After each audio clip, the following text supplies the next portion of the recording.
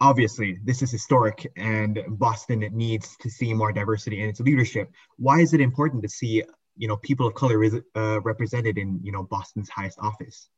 It's not just that counselors and candidates bring their lived experiences to decision making and to policy conversations, but that there is a genuine connection to community and people seeing themselves reflected in and therefore eager to get involved in the decisions, very important decisions that the city makes.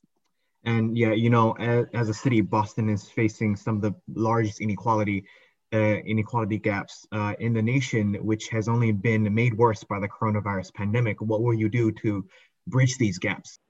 Equity should drive all of our policymaking in how we recover from this pandemic, from the decisions that we'll need to make for our reopening to this current phase of rolling out vaccinations so that we can end the public health crisis that we're experiencing, to rebuilding from our school system and getting students back in classrooms safely, to supporting our small businesses that have been devastated during this pandemic.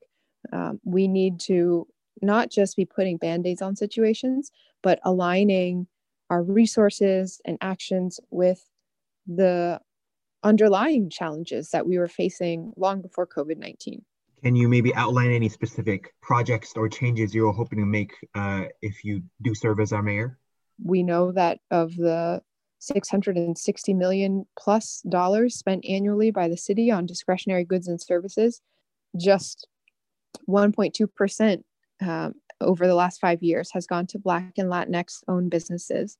And this is funding that we're putting out into the economy that we should ensure strengthens our local businesses, creates jobs in Boston, and closes the racial wealth gap. Thanks so much for agreeing to this, and thanks so much for taking the time to talk with me. Thank you. Appreciate you